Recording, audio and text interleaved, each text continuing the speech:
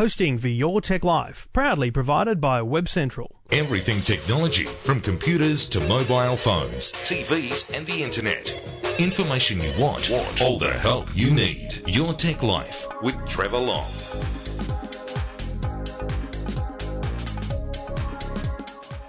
And thank you very much for listening. Thank you for downloading episode 223, Your Tech Life.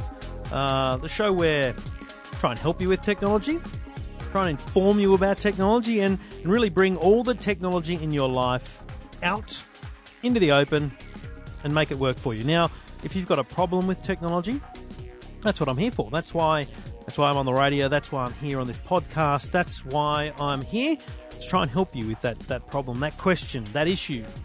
Have you got something you're thinking of buying? Do you need someone to help you validate that thought process around what you're thinking of buying? You're looking at a new tablet, trying to work out iPad or Samsung or Android or Asus, Toshiba. Who knows what it might be? Try and help you with that chat. Whether something's playing up in your life that's technology-based, try and help you with that as well. It doesn't matter what it is. If you've bought something, you want to brag about it, hey, I'm here to hear it, as they might say. Doesn't matter what it is, anything technology in your life. Thank you for listening each and every week over 223 plus weeks. It's been great fun, and I do it each and every week. Thanks to the good people at Garmin Satellite Navigation and GPS Technologies. Now, a few things to talk about this week. Sonos and how it interacts with your home network. We'll talk PVRs. We'll talk Kogan. And we'll talk mobile phones and how to buy an iPhone without getting a credit card, as was my advice last week. You might be interested in that one. Plus, I've got an interesting little app coming your way that'll help you split the bill at your next gathering of friends at a cafe or restaurant or something. So splitting the bill and getting the cash from your friends is what it's all about. And I'll tell you about that app shortly. Plus, there's some crazy gadgets going around. And the ACMA, the Australian Communications and Media Authority, are trying to stop Billshock, not just globally, but domestically as well. How are they doing it? What do they think they're going to do? We'll look at that shortly here on Your Tech Life.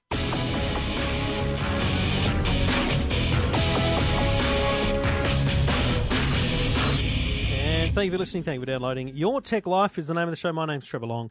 You can get in touch yourself. Just go to the website, eftm.com.au, or you can call 1-800-157-157. Just leave a message, say good day, and we'll get you on the show as soon as we can. Let's go back to calls. Go, Mark. G'day, Trevor. How are you? Good, buddy. What can I do for you? Well, I went out on the weekend and bought a piece of equipment, Sonos play bar. Oh, very nice. So the Sonos systems are the wireless music systems, and the play bar is the one that, in theory, sits under your television so that you're getting great quality sound. But you plug it in via HDMI still, wouldn't you? It actually plugs in with an optical cable. Oh, well, even better. Yeah, okay. Yep. And how much did the optical cable set you back, or did that come with it? That came with it. That's good. They're not cheap, mate. Is that right? Okay, yeah. Well, they provided that, which was great. That's good. So I've got a Panasonic Viera, and decided that wanted to have the play bar to get better sound, but also down the track, and I know you've talked a little bit about this in the past, we're looking at extending the house and having a loft. Sure. Loft conversion, so looking at having sound in other rooms wirelessly. So we'll probably purchase more Sonos down the track. Right.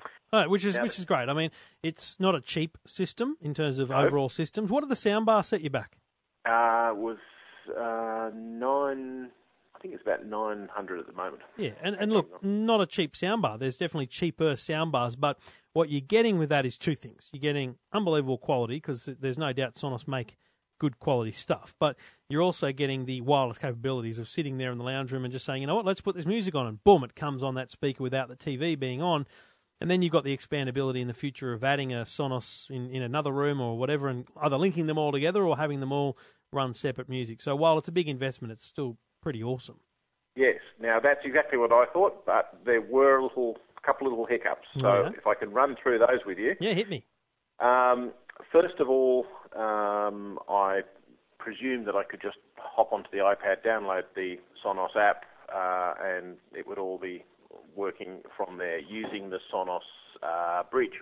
The only thing is, it looked like it wanted to connect, but then nothing happened. So I loaded the Sonos app onto my Mac, which is connected to the router via the Ethernet. Yep. That all worked fine. So then I could actually see the play bar, and that was great. So let's just go back a step. You're on the Mac. You've installed the Sonos software. The Mac is hardwired to the router, and the Sonos is wirelessly connected to the router. The Sonos bridge is also the bridge Ethernet cable to the router, right.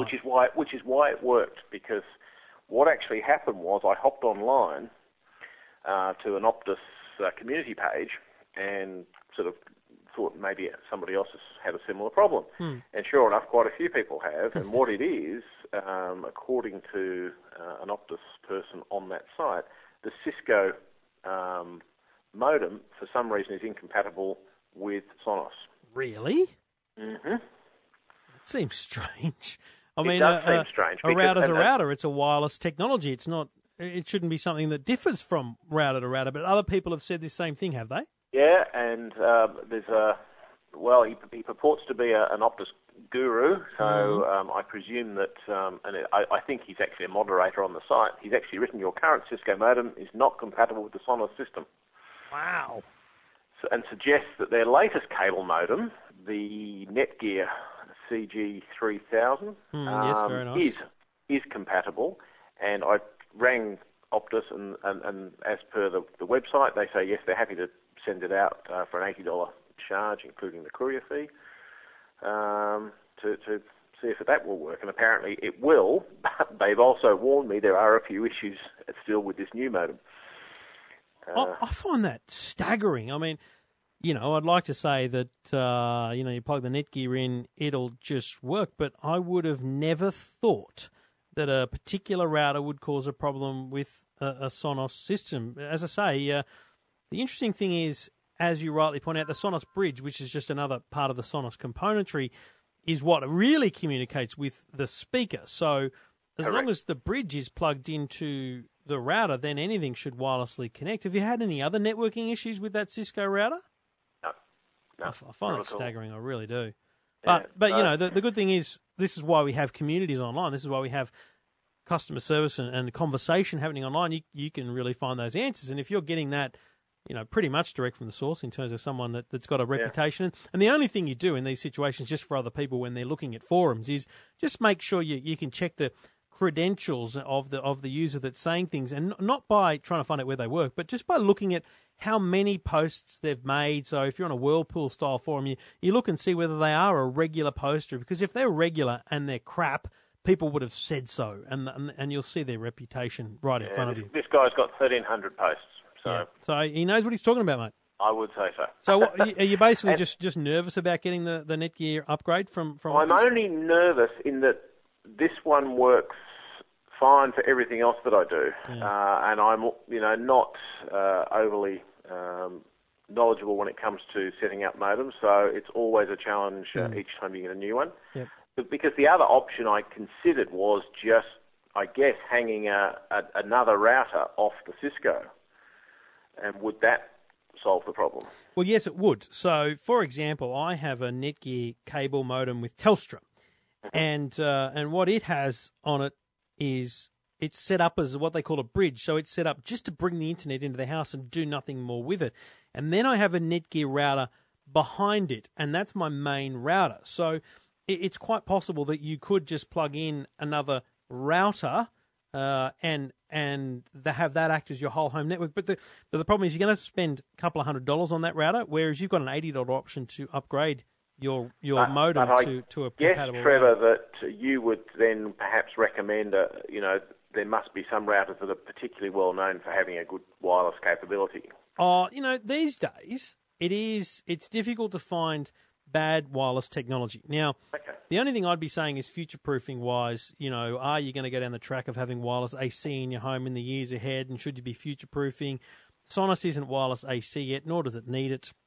My gut feeling is get the Netgear upgrade. For $80, it seems like the simple thing to do, and I really do think the risk is low that it will cause any other issues. And frankly, if it doesn't work with the Sonos, then it's something to do with the Sonos, not your router. I've had no problem setting up my Sonos. Right. And I would have sat here on yesterday morning, wasting my long weekend, tearing my hair out, if I hadn't found this website, because I kept sort of trying to connect with both the phone, the iPhone, and the iPad, and neither of them wanted to work. Yeah, I think your best bet is definitely the upgrade router. If you can afford the $80, go for it. It's either that or you spend a lot more to basically have the same risk. Yeah. Okay. Well, I'll give that a try. Because that's an offer they've made, so we'll see how it goes, and I'll come back to you and let you know. I'd love to know. Yes, I would be very interested to hear what the outcome is. Because okay, Trevor, one final question, mate. Yeah. And it concerns the actual television itself, the Panasonic Viera. One of the things that Sonos suggests before you actually connect is to find a way of, I guess, cancelling out the internal speakers of the TV. So that you're getting the beauty of sound through just the Sonos, not through the crappy little speakers in the television. Correct. And the good thing is with the Sonos that it actually very happily works out which remote you're using, and I can actually see it going up and down. Straight from the TV remote. It's worked it out very quickly. Right. The only problem is with the Panasonic Viera, I can't find anywhere in either the manual or online help where to actually set the internal speakers to, I guess, 0. When you push the volume up and down, does it turn the volume up and down on the Sonos and the television, or just the Sonos? Correct. At the moment, on both. So I've got around that by using the Foxtel IQ box volume, because that's what we tend to watch.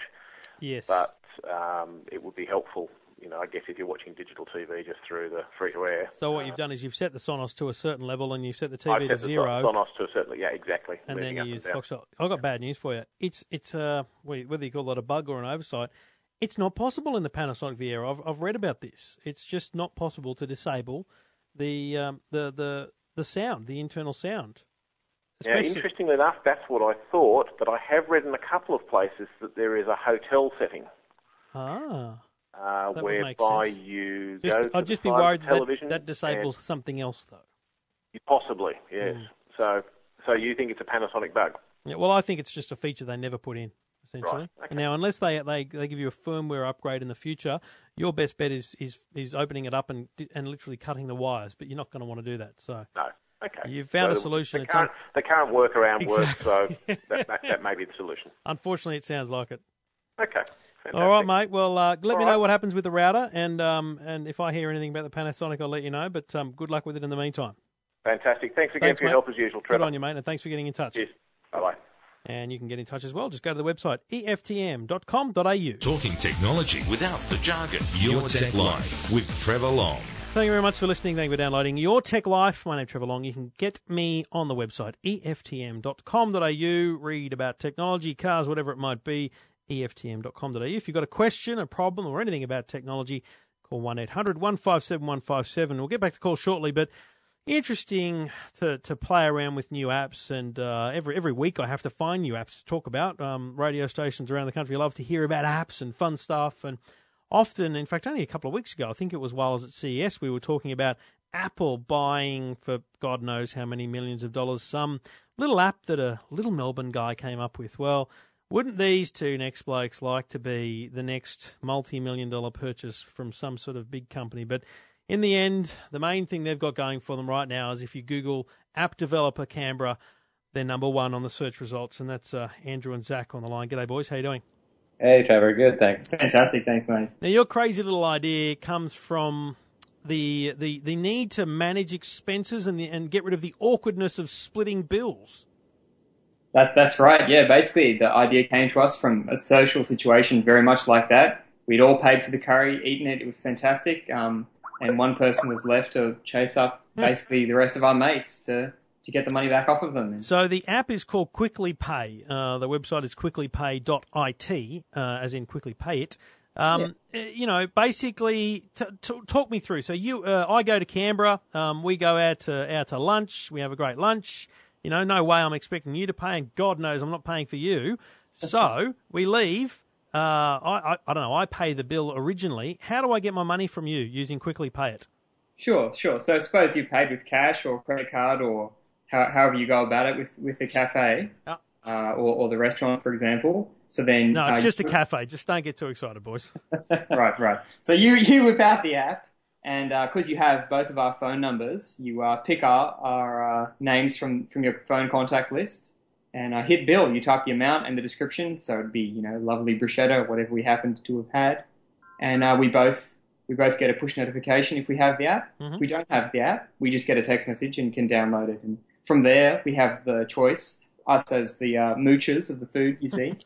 We have the choice of paying with either credit card, like most people, or if we're really cool, we can pay with Bitcoin. And at the end of the day, you receive the funds in your account in Australian dollars. Your bank account, that is. We'll talk about Bitcoin in a minute because you probably need to educate me even more on that than what I know. But so I'll just send you basically come through as an SMS unless you've got the app, and if you don't have the app, it encourages them to download the app and through that make the payment via, let's say, credit card, and the cash ends up in my bank account. What's in it for you as the developer? Why? Sure. So really our motivation behind this was to sort of disrupt this industry. We realized there's no easy solution to this now. People are going around hassling their friends or not hassling their friends out of social awkwardness. And no one's really realized that there has to be a better solution than the existing methods. So we built this app. And of course, we have to make money too. So there is a small fee associated with the transaction. But at the moment, we've got a bit of a promotion going. So fees are low. And yes. In the future, so if the fee is a very small percentage of the cost, in the future, can I set it so that it splits the bill and adds the service fee on top, kind of thing, like a cab charge, adds the 10% on top, so that I'm still getting back. If I paid $30, you each owe me $10. Can I make it so it charges you kind of $10 plus the couple of percent, so that I get my full $10?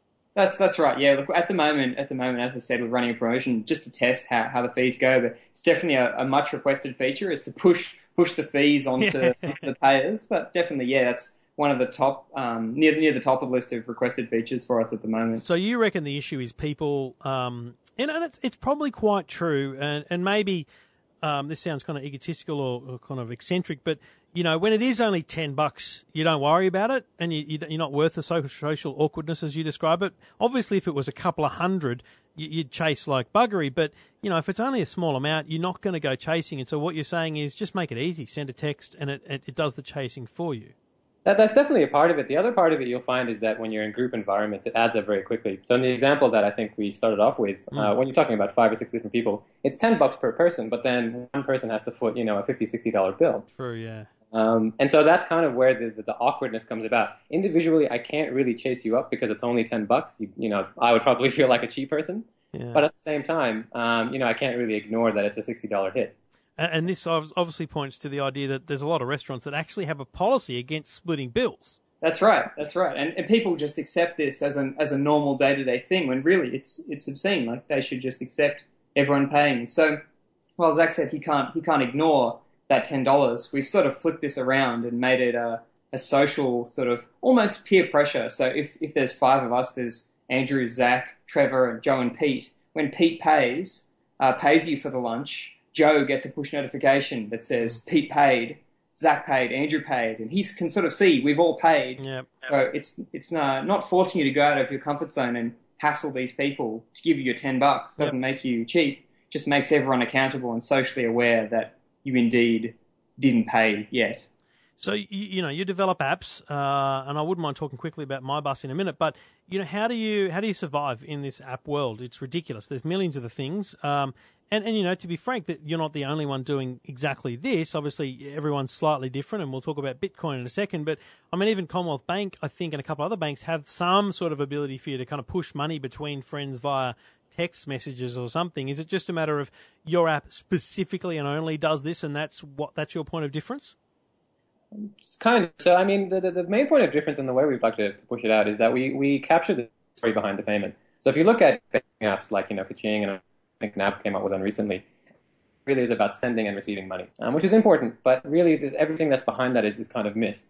So, for example, if we went out to a movie, which we recently did and used Quickly Pay to split the bill, we talked about organizing the event. We talked about, what session time was best. We talked about the movie after the fact. And, there was we watched the Wolf of Wall Street, was it? Yep. Yeah. And so it was that whole social context that was behind the payment. So when you talk about banking apps, that's all missing. If you do receive a bank transfer via Kaching or even a normal bank transfer via your web banking, yep.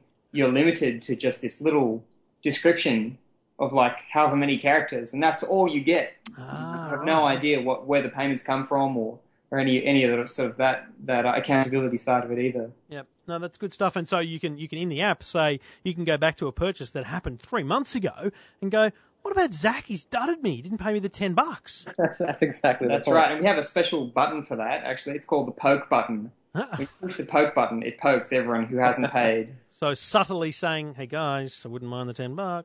The wording is subtle, you're right. Do check it out, yeah. Yeah, right, okay. So talk to me about Bitcoin. Okay, now here's what I know about Bitcoin. I've done a million interviews about it because I can explain the basics of it, right? But in fact, I got it, verified or whatever the hell you call it on Mt. Gox or whatever the heck it is. So I thought about buying a Bitcoin for $1,000 the other day, and then I went, "You're an idiot, stop it." What's the sub-currency of Bitcoin? If Bitcoin is the dollar, what's the cent? Is there just a decimal point of Bitcoin? Is there? That's right. Yeah, I mean the attraction of Bitcoin, in fact, is that you can break it down into trillions. In fact, the creator. That'll be a trillionth of a Bitcoin. That's right. You can, in fact, make that transfer. And the smallest unit of transfer is some phenomenally small amount. And the creator of Bitcoin actually reserved that as his own. He named it the Satoshi, that tiniest unit of Bitcoin. But most people won't be dealing in that amount. They'll have bought $50 worth of Bitcoin a while ago, and they want to do something with it because at the moment there's not a lot. If you could pay your friend back for the movies instead of with your cash, and you've got Bitcoin lying around, why not use it for that? Yeah. Okay. All right. Well, if I get let's not kid ourselves. If I get the balls to buy a Bitcoin for $1,000, I'll send you a trillionth of a Bitcoin as a donation just for fun, because I don't know anyone else I could send a Bitcoin to. Frankly, just back on your history. Tell me about the MyBus app in Canberra. Now, this sounds to me like the public transport app, like TripView or something that I use in Sydney. Is it that the public transport system there didn't have their own app and you went out and built one, or did you build it for them? No, quite. We built it for ourselves. So I used to live in a place where there was a bus stop right outside my house, and then there was a 15-minute hike to an interchange where the buses came by every 15 minutes. And the bus stop outside my house, the bus came by once every hour. And it was always an internal struggle because I'd hate walking outside to my bus stop outside and never know whether I missed the bus. Should I wait another hour? 5 minutes late. So I'd start walking to the interchange, and inevitably the bus would zoom by me every time. So I thought it would be a really good idea to kind of see where the bus was in real time. So I could actually see whether I missed it concretely. And so we built an app. We approached the ACMA government and offered to build it for free. We just wanted the data.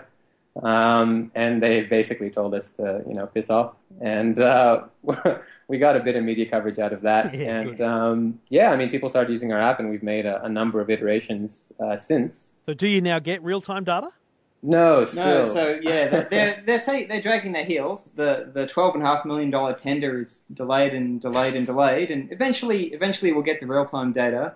But when we do, we'll integrate it into the app. But in the meantime, I think it's 48,000 people in Canberra out of the 400,000 roughly people who live here have downloaded it and use it. So we're sort of getting some traction. We don't make any money from it. I was going to say, are you monetizing that at all, or is this just a way of proving that you're damn good at developing? Well, recently we decided to add a feature that allows you to recharge in Canberra you have a bus card, a digital bus card called the MyWay card, and we think we've included the world's first app that lets you recharge or catch public transport using Bitcoin. So you can recharge your bus card using Bitcoin or, of course, credit card, and so far, people have started to use it gently, and similarly, we're charging a small fee. On the top. That's the way to go. And look, just finally on Bitcoin, it's safe to say, I'm pretty sure I can make this prediction. You haven't actually had a transaction occur other than your own and testing on either the Quickly Pay or the Bus app via Bitcoin, have you? No, so it's early Just days. Apple only approved us not too many days ago. Yeah, right. I think 2 days ago, Apple sort of helped us drag our feet a little bit. But yeah, we're definitely waiting for that first Bitcoin transaction. I want to interview the first person that uses Bitcoin to buy something or certainly recharge their bus ticket. That would be very cool. Just look for the fanfare and the fireworks in Canberra. You'll know when it happens. No, tell me first. I want to be there before the fireworks. You get me? We'll tell you, Trevor. No All right, so Quickly Pay is the name of the app if you search the iTunes store. Coming for Android soon or no? Live on both, actually. Oh, beautiful. Good work. That's a very common question, as you would well know. Is it difficult for you still to develop on both platforms, or has it become easier? We sort of do both. The graphics and other elements we do reuse, but basically, you just have to do it twice, do the hard slog, and it's really worth it at the end of the day. You get 2 high-quality native apps and support both iPhone and Android users. All right, Quickly Pay, search for it, or go to the website quicklypay.it or quicklypay.it. Very Italian domain name for those that are wondering how you get such a cool name. Good luck, boys. Sounds excellent. Thanks, Trevor. Thanks so much, Trevor. Thanks very much, and thanks for your time. You can check it out at quicklypay.it. Talking technology without the jargon. Your Tech Life with Trevor Long. Now, I tell you about Garmin each and every week, and a product I came across on the Garmin website I'm looking forward to getting my hands on is the Garmin Vivo Fit.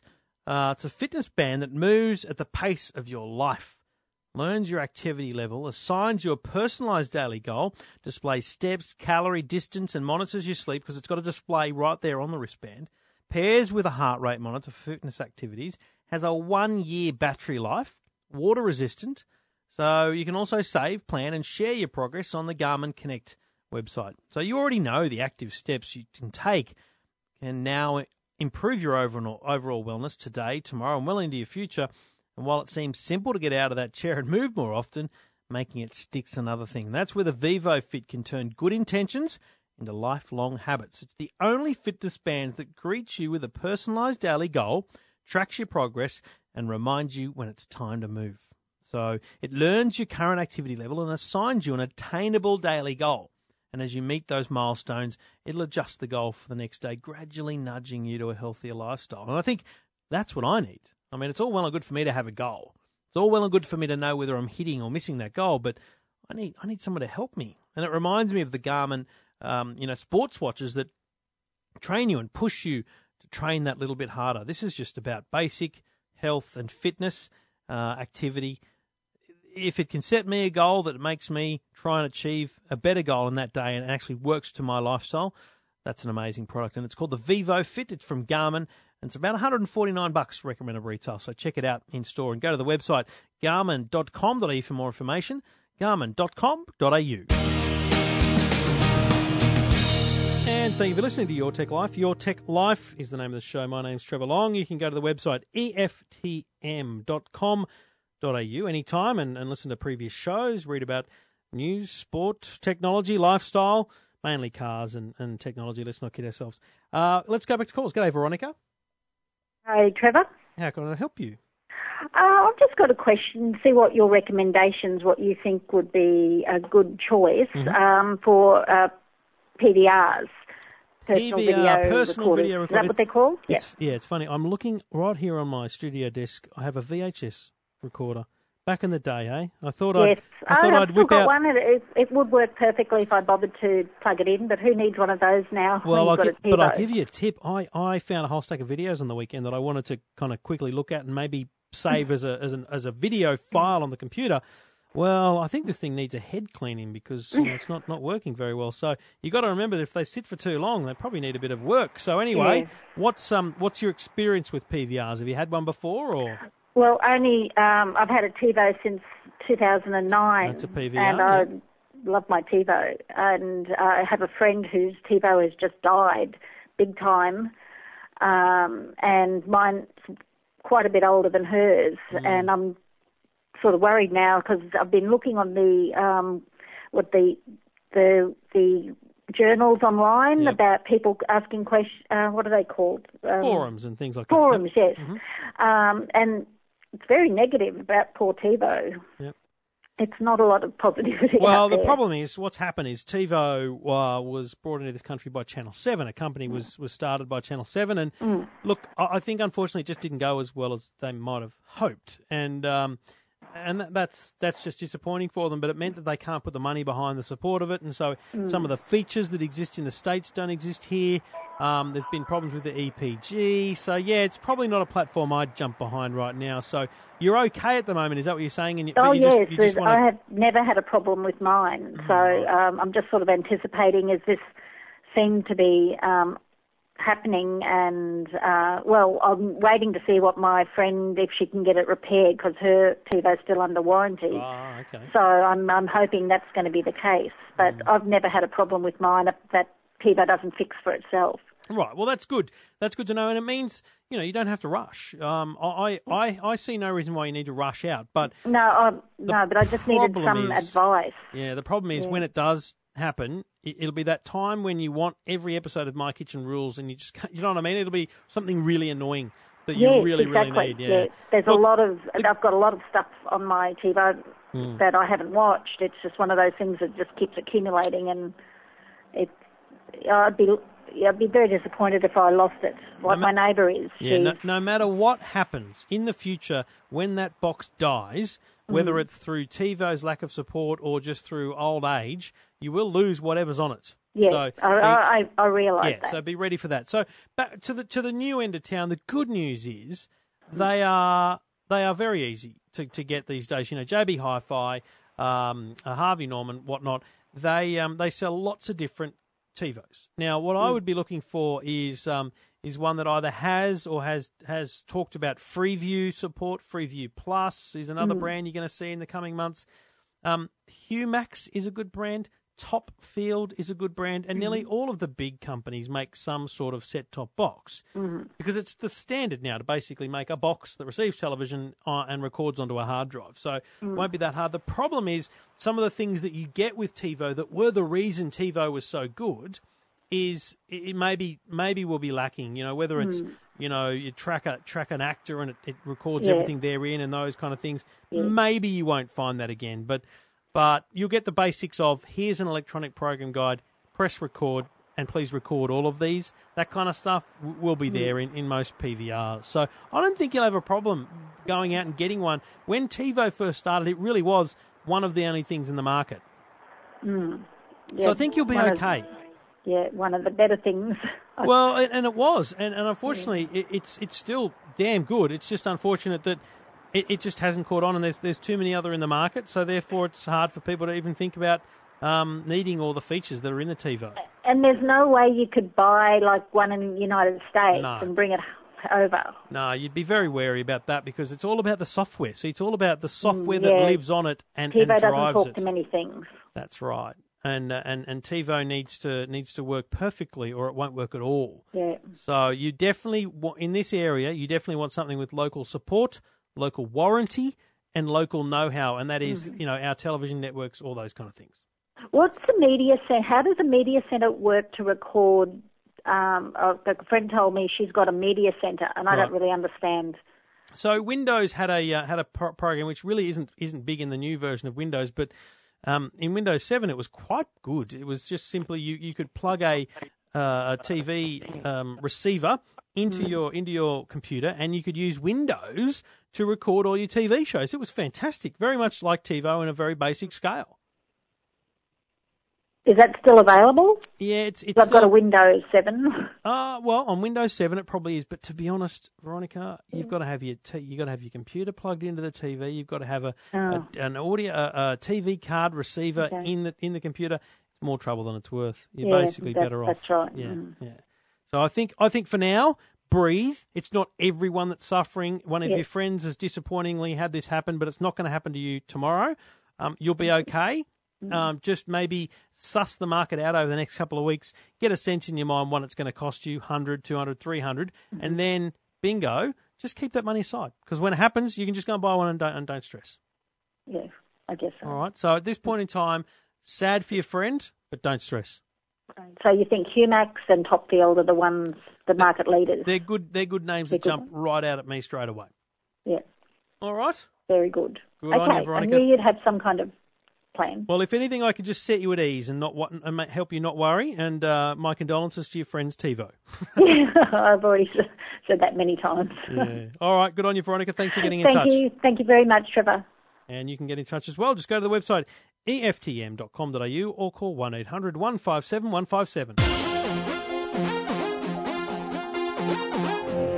So we've talked a lot about Billshock, and especially international Billshock, and how it's annoying to get tens of thousands of dollar bills, let alone $100 bills from your telco when you go overseas. Well, there's a bigger problem, a much bigger problem in the mobile telco space, and that's domestic Billshock.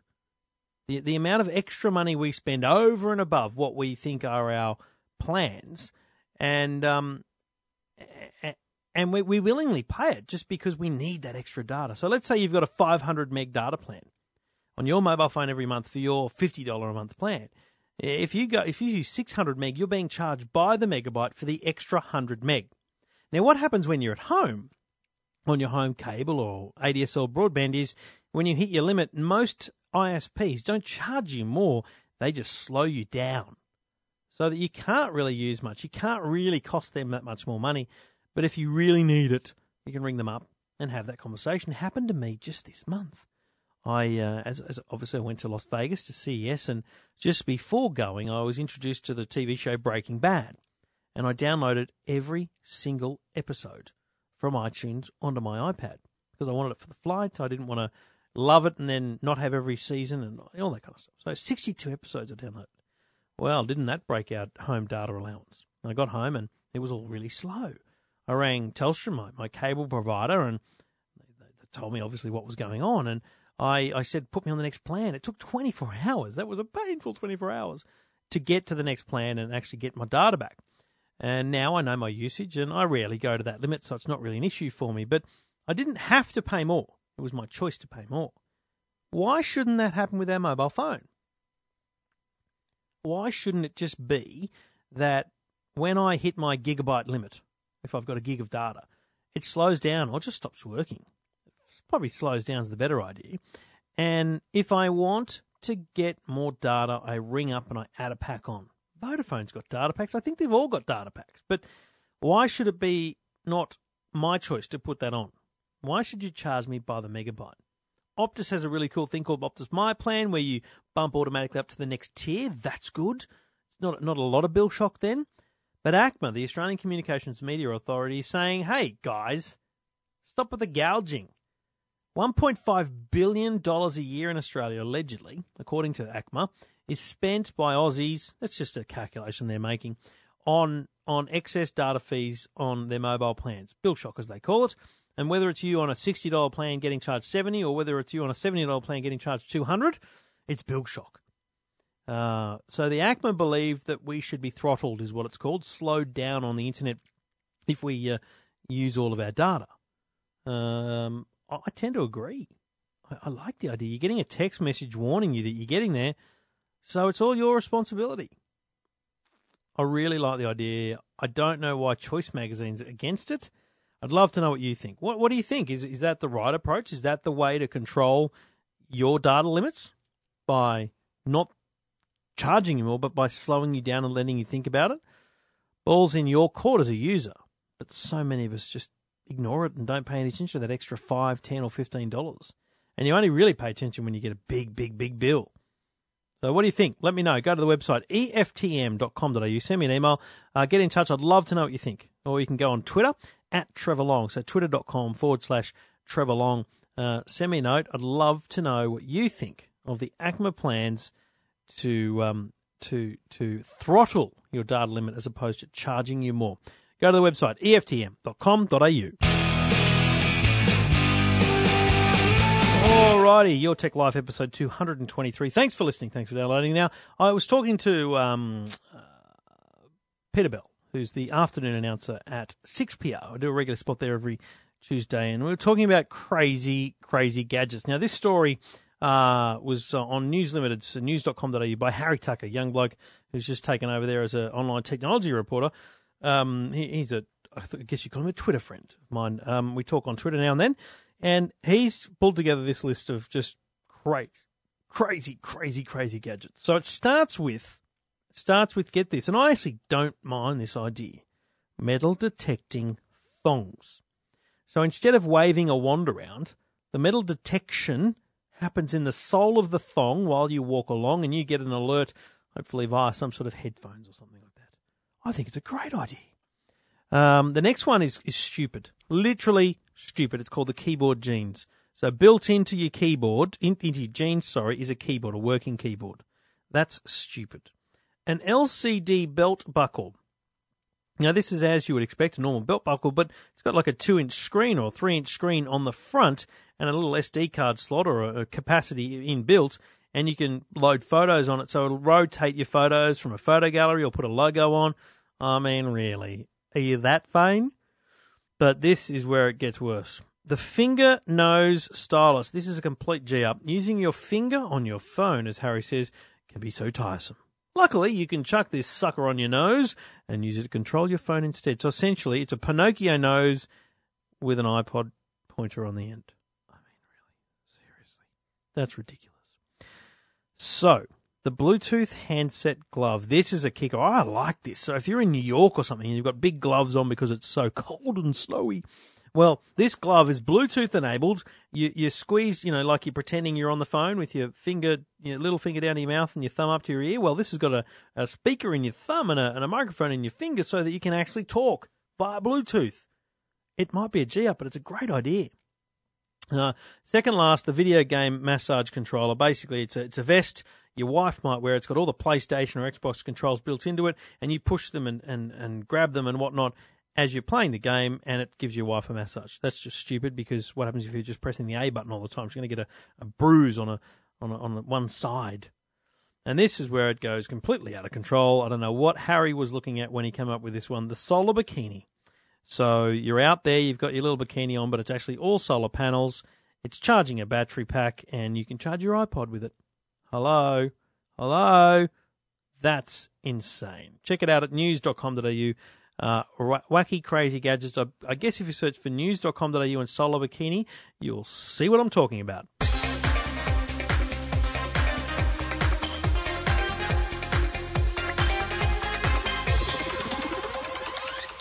And thanks for listening. Your Tech Life is the name of the show. You can go to the website eftm.com.au, or you can call 1-800-157-157 if you've got a question, a problem, doesn't matter what it is about technology. Your Tech Life, eftm.com.au. Let's go back to calls. G'day, Alan. G'day, Trevor. How can I help you, mate? What's happening? How you going? Good, mate. I was listening to your show last week, and I heard the gentleman on there who wanted to get one of the new iPhone 5Ss. I think from memory, his wife had the newer one. He had the oldest one. And I remember we were talking about the idea of being off a contract is great, but then not having the latest phone, being a drama. I think I even did the whole crazy suggestion of getting a credit card just to do it. You did. That's what made me ring into you. Cringe? Really. Did it make you cringe? Probably a better way of doing it. Yes. Yeah, it's probably a better way of doing it. So my daughter wanted one as well, and she was the same thing. She didn't want to go on contract. Yep. And at the time, Apple were doing interest-free 12 months. You can get them through the Apple Store. I did have a look online. I noticed it's down to 6 months now. Right. But you can buy it interest-free over 6 months, actually, direct from the Apple Store itself. It's like Harvey Norman, the 55 months interest-free and all that. It's essentially what it is, isn't it? I think they use the same company, actually, yeah. I'm on the website right now. I see what you're saying. It's company, yeah. GE being a huge... Go cards, that's it, your GE Finance. Yeah, right, okay. So that may be a better way of doing it, as long as you keep up the payments, of course. 6 months interest-free, and that applies to any product over $150, so certainly applies to an iPhone. It applies to nearly everything they should sell, I should think. Well, Apple TV... Trouble buying anything for less than $150. Apple TV would be the only thing that comes to mind that's under $150. Yeah, that would be about it, yeah. Mate, that's an excellent suggestion. Excellent suggestion. I'm glad you told me about that. I wouldn't have known otherwise. Well, nor would I until we was looking up for our daughter. Yeah, perfect. Yeah, that's what we discovered. Good man. Hopefully that will help him out. Yep, hopefully he'll have a nice new phone now. Good one. Good on you, mate. Thank you for that suggestion. Okay, then. Thanks very much, Trevor. You also had a question about the Kogan. I've got another question for you. I do, yeah, because I noticed that you're probably one of the only people I should think in this country who's actually seen it. Yeah. I saw lots of press releases about Kogan releasing a 4K TV. Yeah. I think they said it was going to be up for pre-order before the end of the month, but I've not noticed anything yet. Oh, that's because a good point. I'm looking to replace our TV because ours is about 7 years old. It's a 50-inch Samsung Plasma, and it's only 720p, Ooh. which I'm quite happy. Well, was quite happy with until our daughter got a 1080p And TV you see the for difference. Christmas, and I look at her. I look at hers now and think, actually, ours doesn't look as good as I thought it did. So, but I know everything's probably going to be going over to 4K in the next, because if we buy a new TV, obviously we want it to last a few years. Yeah. So I know you can't really get a lot of 4K content at the moment. But I was just wondering if you played Blu-rays and DVDs through them, I know they can upscale. Yep. Would a Blu-ray on a 4K TV upscaled look better than a Blu-ray on a 1080p TV? The answer to that question is yes. I think a Blu-ray upscaled on a 4K TV would look better. Now, the secondary question you haven't asked, but I'm going to ask for you is, would a Blu-ray upscaled on a Kogan TV look better as compared to a Blu-ray upscaled on a Panasonic or a Samsung or an LG TV? And the answer there is no. Yeah. No. Because even TCL, second tier company, but they talked in great detail about their upscaling technology and what they're putting into it. And I think my concern is I want you to wait until you'd seen an absolute, and I'm not this person, but a real TV guru review the Kogan TV. Yeah. Now, I'll tell you what the review will look like. Well, it will say... I wouldn't have brought one until I'd read a review. Online anyway. Yeah. I'd be trusting a company, one of the reviewers who do only TVs from like CNET or someone like that, because people like me and with respect to Stephen Fennick would probably have a good eye for it as well. But what you want is you want to know the upscale is actually doing a really good job. Otherwise, it's just not going to look any better than just a really good quality 55-inch HD TV. Yeah. I've seen the 85-inch LG 4K TV upscale of Blu-ray, and that looked nice. But then that was $15,000. Yeah, so exactly. I think it would be. Look, my suspicion is that this Kogan TV will be beautiful. It's actually a very nice-looking television. I'll give it that. It's a great looking television, does good quality TV, good quality high definition. It will do great quality 4K directly from a 4K generator, like a PC or something. But I'm just a bit skeptical yet about the upscaling capabilities of it. Okay. Oh, well, I'll wait to read a couple of reviews before I decide to buy one. Yeah, I mean, look, you've got a 50-inch. Get a pretty good 50-inch plasma is going to serve you well for another 6 months or so, anyway. Yeah. Okay. Oh, well, I want to get a new one before the World Cup anyway. So hopefully there'll be a few reviews out of the TV before then, and then I'll make up my mind. There'll be some bloody good deals going on around May.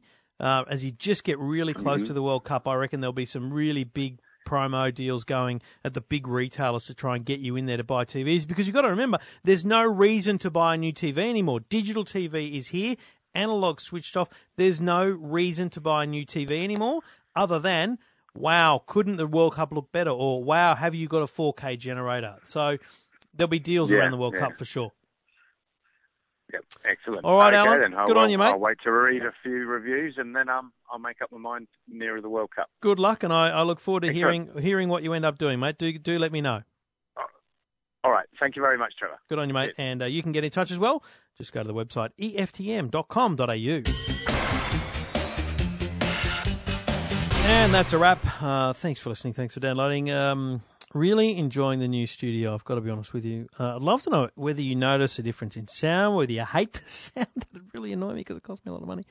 What you think of the sound of the show. Even just the microphone I'm talking into is new. The mixer that it goes through is unbelievable technology. I'm loving it. I appreciate my wife's patience as I assembled it. And just generally very happy and satisfied person who does podcasting and radio stuff right now. It's great to have your company here on episode 223. As I repeat now and then, you can follow me on Twitter at Trevor Long.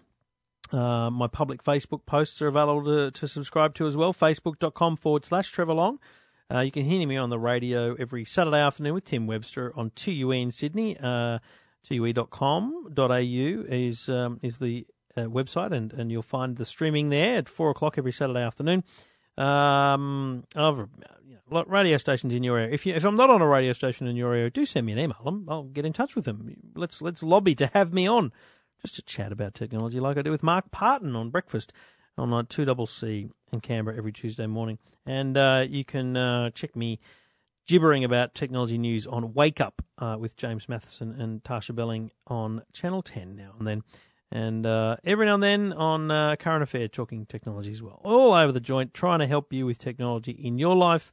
That's the purpose of what I do. That's the reason I do this show. It is called Your Tech Life. Thank you for listening. Thank you for downloading. Talk to you next week. Your Tech Life with Trevor Long.